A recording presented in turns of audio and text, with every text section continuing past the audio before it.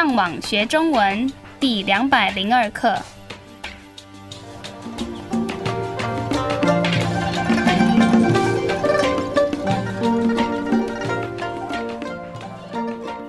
大家好，我是 Karen。大家好，我是 Raphael。 And hello, I'm Adam.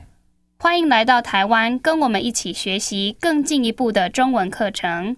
我们今天要学的是什么呢？今天我们要讨论的是一些跟感觉有关系的单字。我们以前已经学过一些形容感觉的单字，所以今天我们会复习这些单字，还要教你们一些生字。在我们开始之前，我们先来看今天的第一个生字。情况 Situation. 在不一样的情况下，我们的感觉也会不一样。然后我们先来看一些比较好的部分。高兴，这是一个很有用的单字，因为我希望我们在大部分的时间都觉得很高兴。那我们还有另外一个单字，跟高兴是一样的意思。开心，再来，我们也教过另外一个单字，有更高兴的意思。兴奋，所以如果在一个情况下，你真的很高兴，你可以说你很兴奋。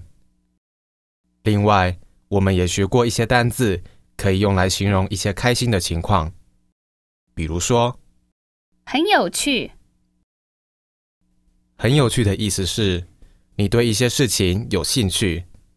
那我们还有哪些单字可以用来形容这种感觉？很好玩，在同一种情况下，很好玩会比很有趣的感觉来得高兴。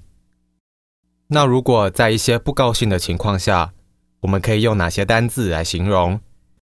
比如说，很好玩的相反是什么？不好玩。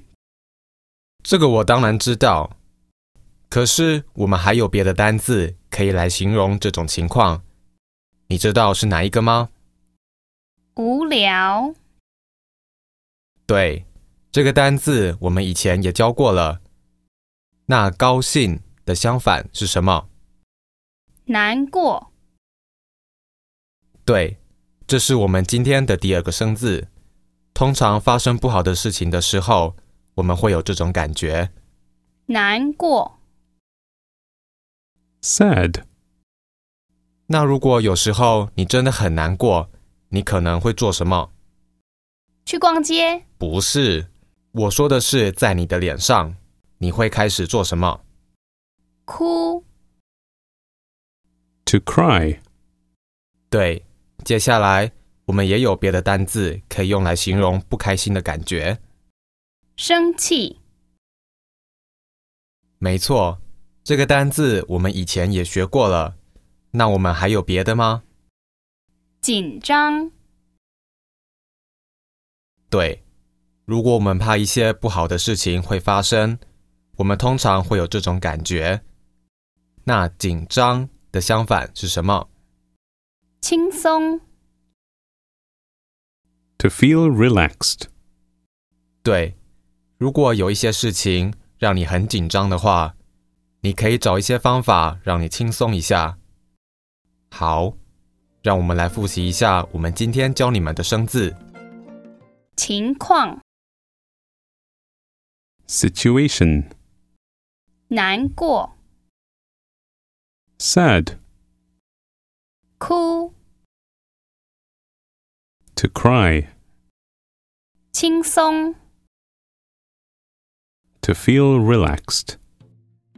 如果你们需要的话，你们可以上网到我们的网站 ChineseLearnOnline.com 这个地方做更多的练习。